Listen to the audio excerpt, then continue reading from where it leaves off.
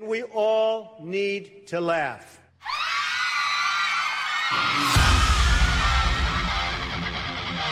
We choose truth over facts.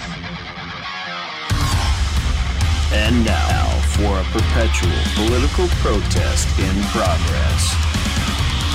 Judge my physical and mental physical as well as my mental fitness. Coffee time. And welcome to the Ammo Can Coffee Social Club special episode number 3 with David Ignell. And we are, for those of you just catching up, we are talking about his book dealing with the grand jury, the history of grand juries, and how that specifically, that topic should be applied or studied in relation to the Alaska grand jury system. And I every time I play that bumper music and I listen to our illustrious president bumble his words along, I feel like, you know, he could use a strong cup of coffee. So welcome back to the mic, David. And again, I appreciate your willingness to be a road warrior, as it were, reading long passages in your book, which all built like a pyramid on a strong foundation, lead to a climactic conclusion we will hit in chapter 14. But before we jump into chapter 3 here, you want to give us a quick sort of recap on what has preceded this episode so that those who are just joining us will kind of get a flavor for what's going on and be encouraged to go and listen to those 2 episodes as they're able. Yeah, thanks, Jason. We're going in a chronological fashion here. Chapter 1, looked at the first 500 or 600 years of the establishment of the grand jury, which is so important because that's where so many important principles of the grand jury are based on.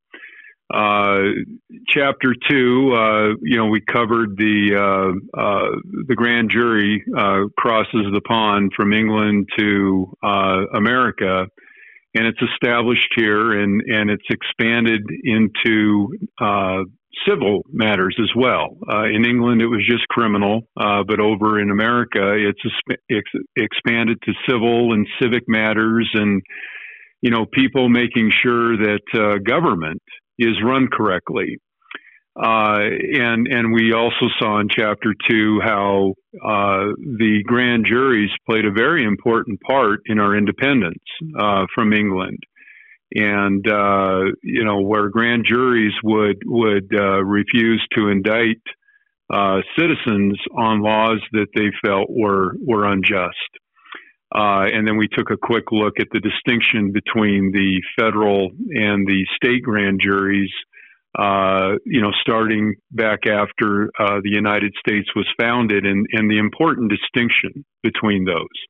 So now we're going to progress chronologically into chapter 3, which is a growing nation where there's a lot of immigrants coming over to America. Our territory is expanding westward, and we're starting to see both big government and big business through monopolies.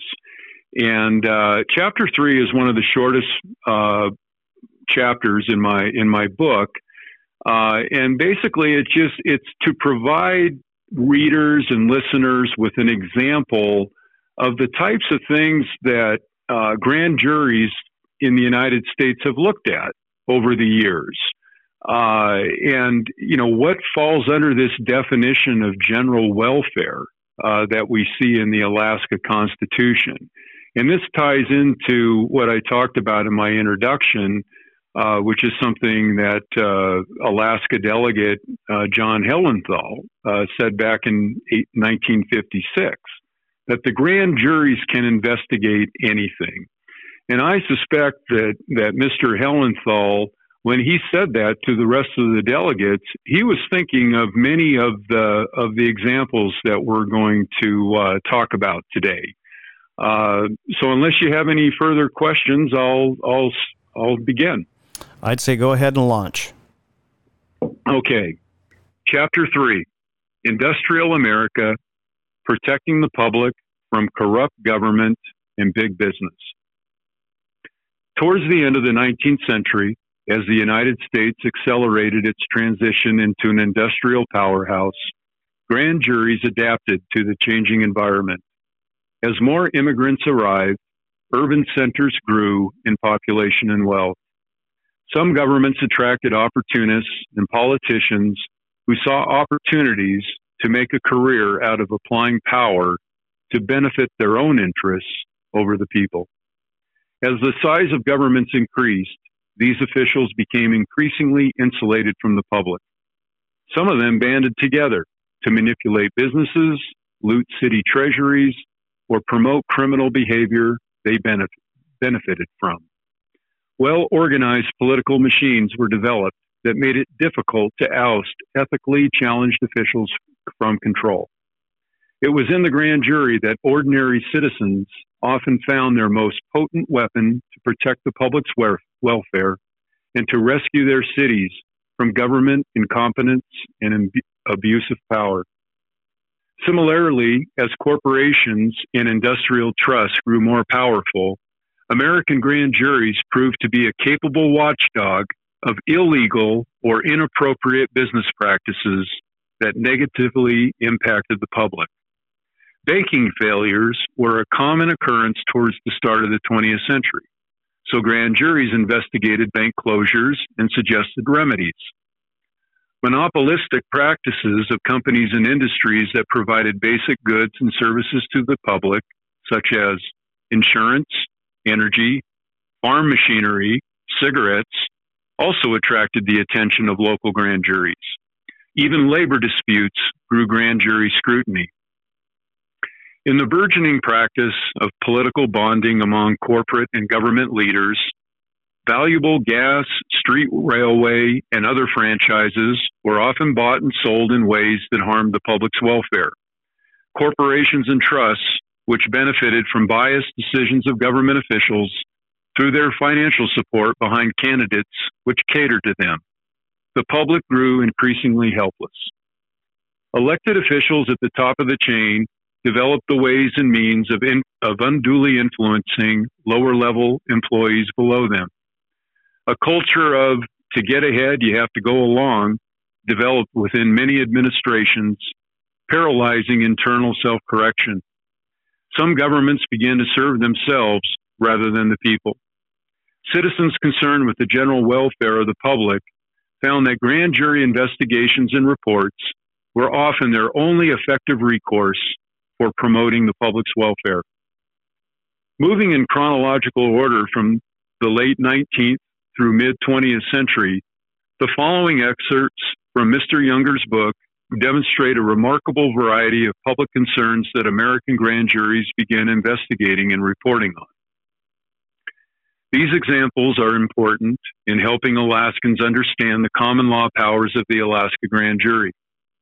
They provide significant texture to Delegate Helenthal's statements during the Alaska Constitutional Convention, discussed later in Chapter 8, that, quote, the grand jury can investigate anything, unquote, and, quote, in the history of the United States, there have been few runaway grand juries, extremely few, and I think that the broad statement of power that Mr. Barr asked for is proper and healthy, unquote. These examples help support the conclusion in Chapter 10 that the criticism heaped on the Juneau Grand Jury's report by Mr. Sheffield's lawyers and certain Alaska legislators was unequivocally unfounded. These examples also help support the conclusions in Chapters 11 through 13 that the subsequent views and actions taken by the Alaska legislature, the Alaska Judicial Council, and the Alaska court system to diminish the grand jury's constitutionally protected reporting powers of official misconduct were completely inappropriate. In 1877, a railroad labor strike in Pittsburgh resulted in the Pennsylvania State Militia firing into a crowd and killing 28 people. A mob of 4,000 workers retaliated against the militia, resulting in significant destruction to railroad property. a judge asked a county grand jury to investigate, which issued subpoenas for several high-ranking state officials, including the governor, secretary of state, and adjutant general.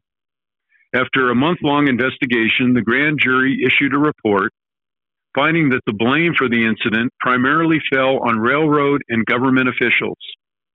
The grand jury report denounced the role of the militia as a blender from first to last, culminating in the wanton murder of 28 people, while also censuring the strikers for their lack of respect for lawful authority.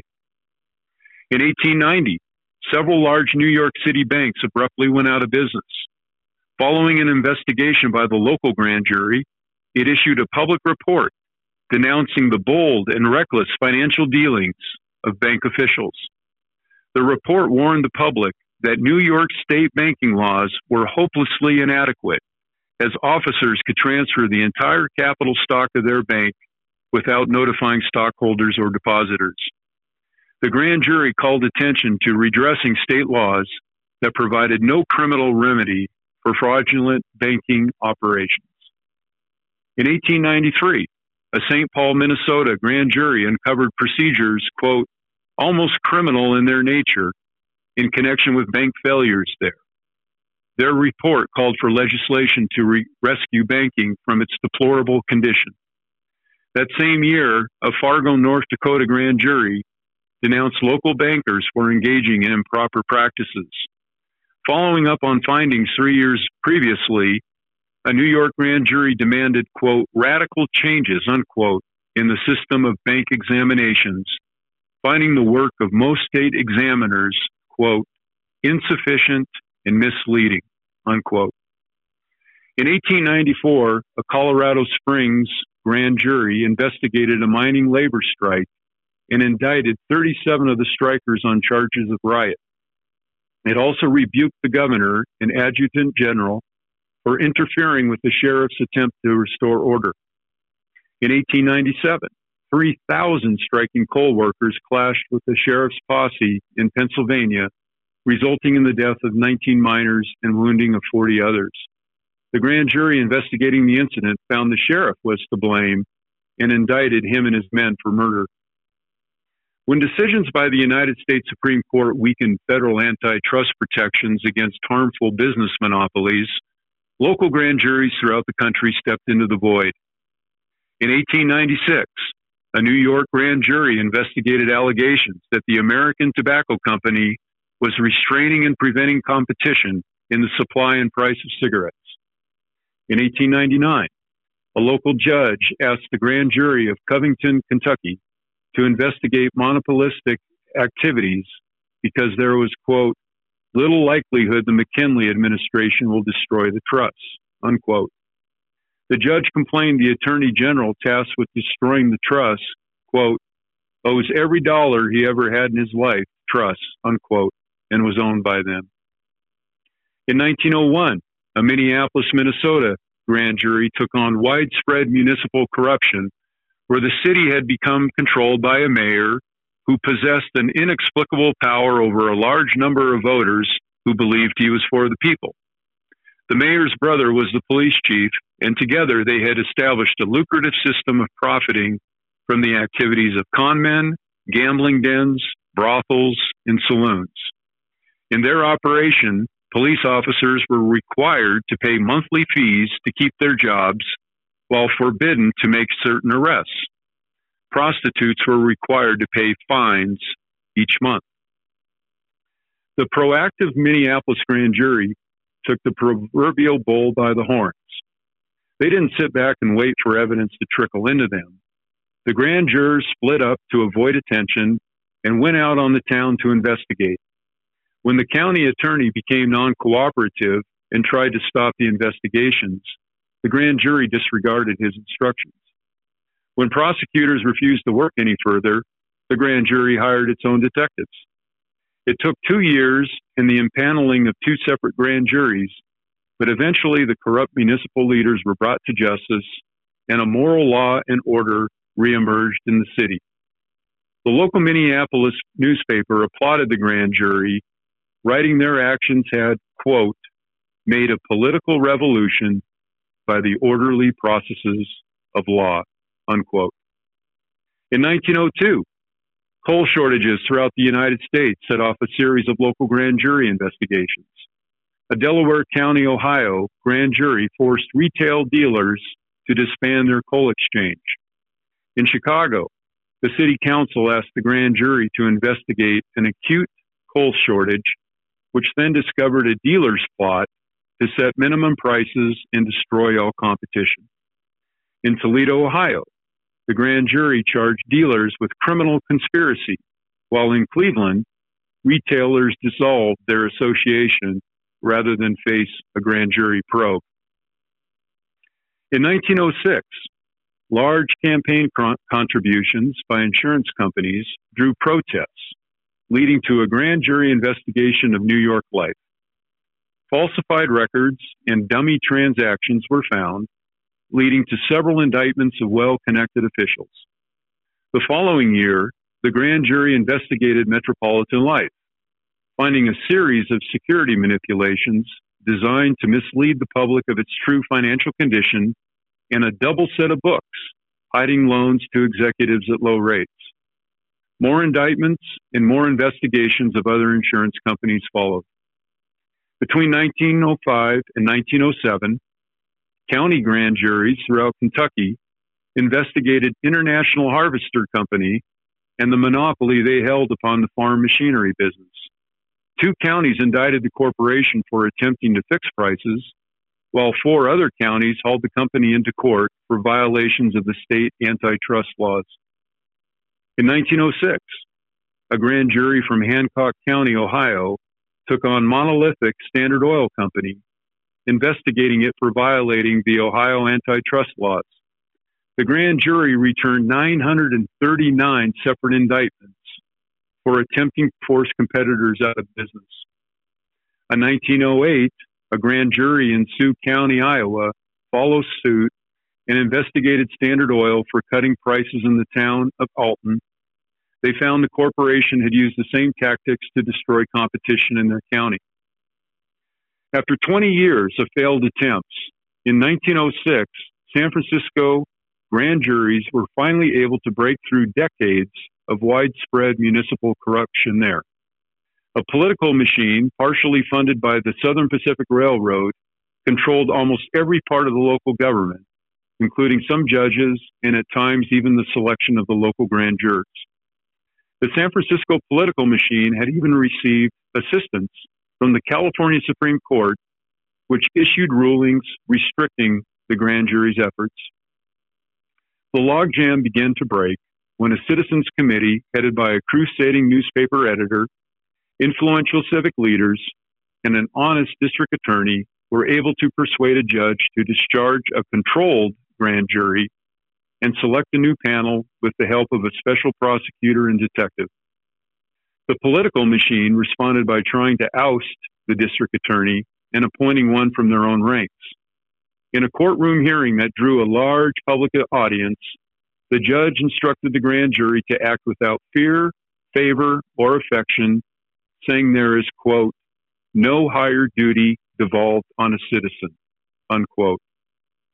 The San Francisco grand jurors succeeded in drawing out confessions of some officials by offering them immunity from prosecution, and the corrupt structure began to crumble.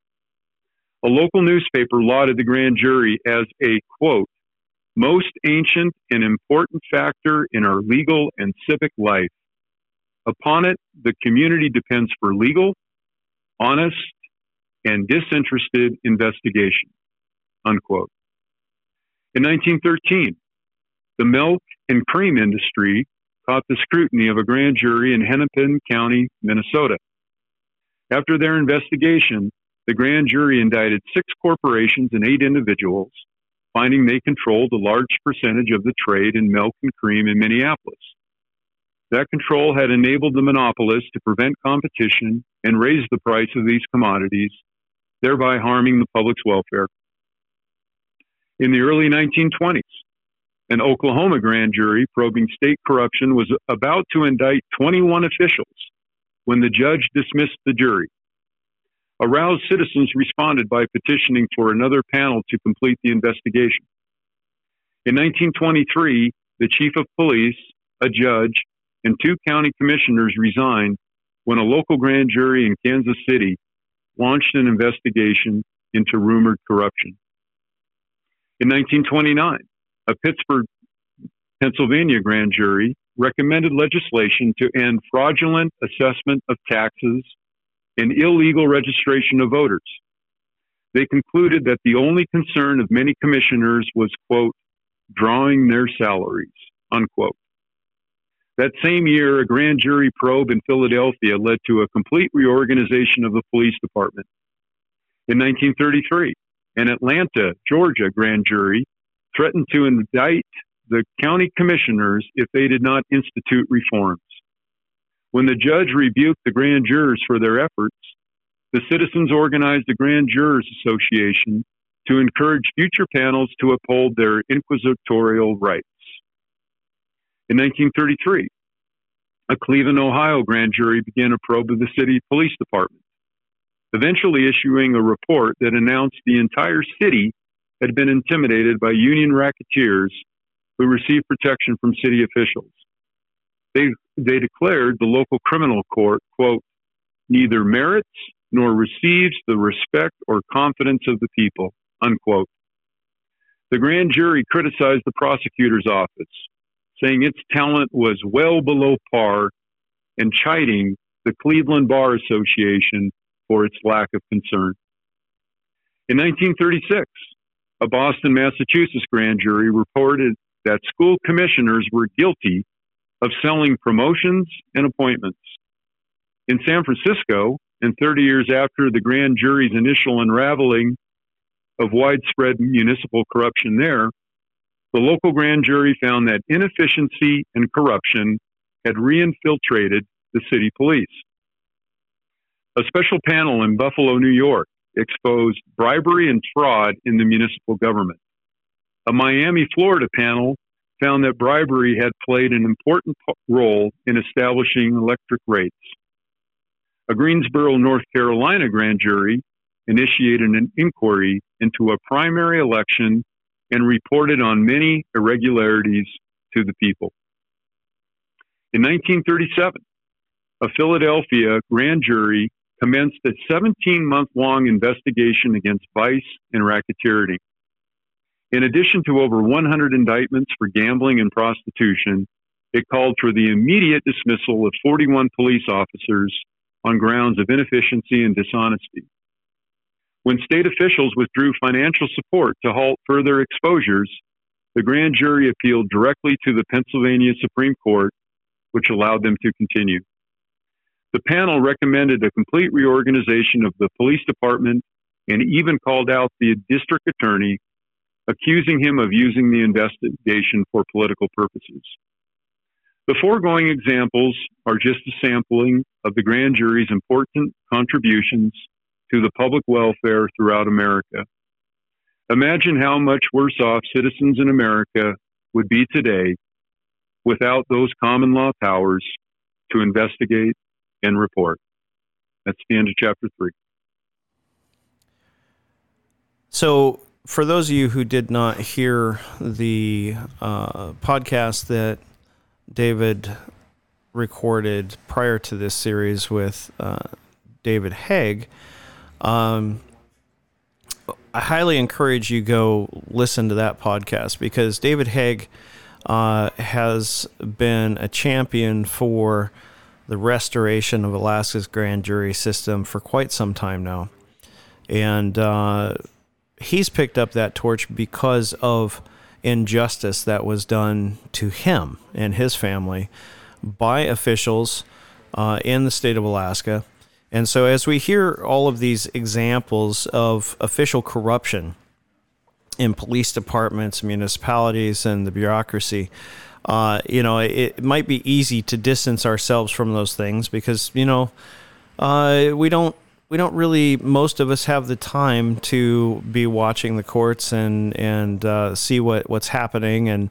And many of us, are just content to grow our families and live our lives and try to make a community a better place. But the reality is that evil can creep in anywhere, and that in Alaska we are no exception. And I would posit the personal opinion that we actually have a quite colorful history of corruption in this state, beginning with the earliest visitors to its shores and continuing on through the various boom and bust cycles of our economy. Cash is king in Alaska, and where there's cash, there are those who want to get it, and power and access corrupt, and absolute power, absolute access corrupt absolutely. I was taking a little artistic, I guess, poetic license there, but I look forward to the next installment. As folks are listening to this, please know that if you're not already connected to a group in your community that is taking this issue up, know that there is growing concern across the state. I heard a statistic while David was reading. I was trying to find it online. I'll have to keep looking, but I had heard a statistic that said that in our cyclical retention of judges through the ballot box, typically about 10% of voters in our state vote no on retaining judges. And the statistic I recently heard, again, I can't verify it yet, but that this year was an exception in that something like 30% of people voted no. It seems that, at least anecdotally, there is a growing discomfort with our judicial system and how it metes out justice or hears the statements of prosecutors and deals with people who are under question. And so, just any follow-up, David? Well, it's interesting what you said there just now, Jason. I was looking at some of the election results that were published by the Division of Election when it was, I think, 90% reported, and I noted that what you just said about the judicial retention. I think there was many places where it was almost 40% opposed, and people need to keep in mind that it's the Judicial Council that is kind of deciding whether to give them a thumbs up or a thumbs down. And so you have a biased group. I mean, these are the people that appointed them in the first place for political purposes.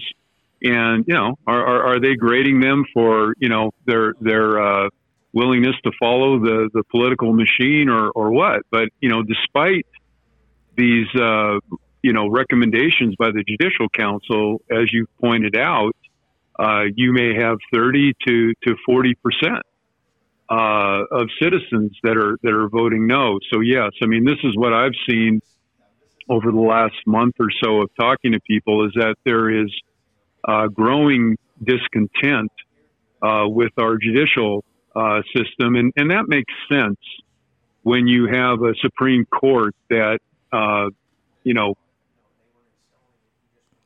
overrules or ignores the Constitution on multiple occasions, which is something that I hope to be writing about here in the near future.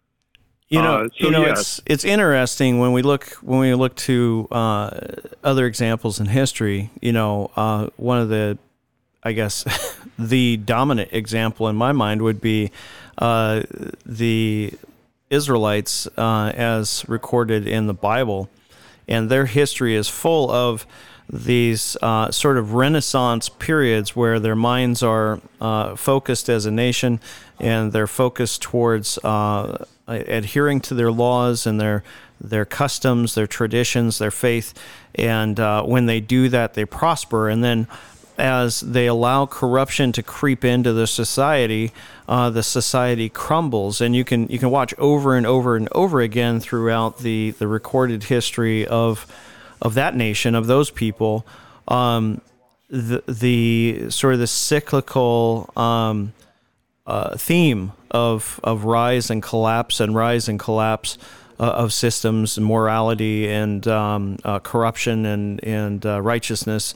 And From your reading of in the last 2 chapters, that has been a theme that has been emerging in my mind. That, as I said before, it seems that this idea of the grand jury is balanced on the head of a pen, and it requires continual maintenance, and that if we neglect our duties as our civic duty to be informed, to talk to our neighbors, to engage in the system, to call for the process to be restored or upheld, we will find ourselves in one of these downward cycles, one of these downward trends where we can expect more corruption and less representation, and really a less reflection of our values as a society in the systems that were designed to serve us.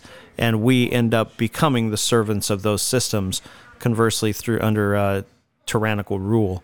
And so, very interesting. Very interesting. That's absolutely right. And as I was reading this, I'm thinking of David Haig's case. I'm thinking of all the citizens who I've heard that have expressed concerns about our election process. The grand jury needs to get back into the normal, just ordinary conversations. If citizens have a legitimate concern about something, take it to the grand jury. What this chapter shows is that it's the grand jury, whether it's election fraud or whether it's, uncompetitive trade practices. I mean, how many times living in Southeast Alaska do I hear complaints about freight charges? That doesn't mean that those freight charges are illegitimate, but, you don't know if they are. And the point here is it's not for the government to investigate these things for us, because there's politics involved.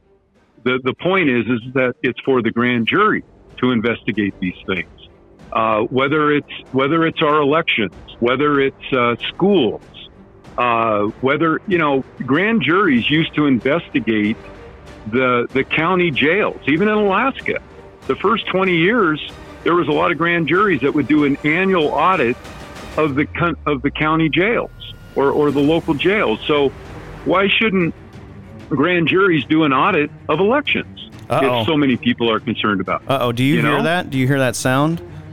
I hear the sound of shaking people. I hear the sound of many bloodsuckers shaking in their boots. Of course, bloodsuckers being ticks, and many being poly. Those in politics who desire to expand their power and control over us should be worried, because as more people become educated and informed, the boy king will become a man, and the Alaska grand jury will rise to prominence and dominance again. So we look forward to catching you in the next installment. Chapter 4 should be riveting, I'm sure. Thank you, David, again for your time. We'll see you on the flip side. Thank you, Jason.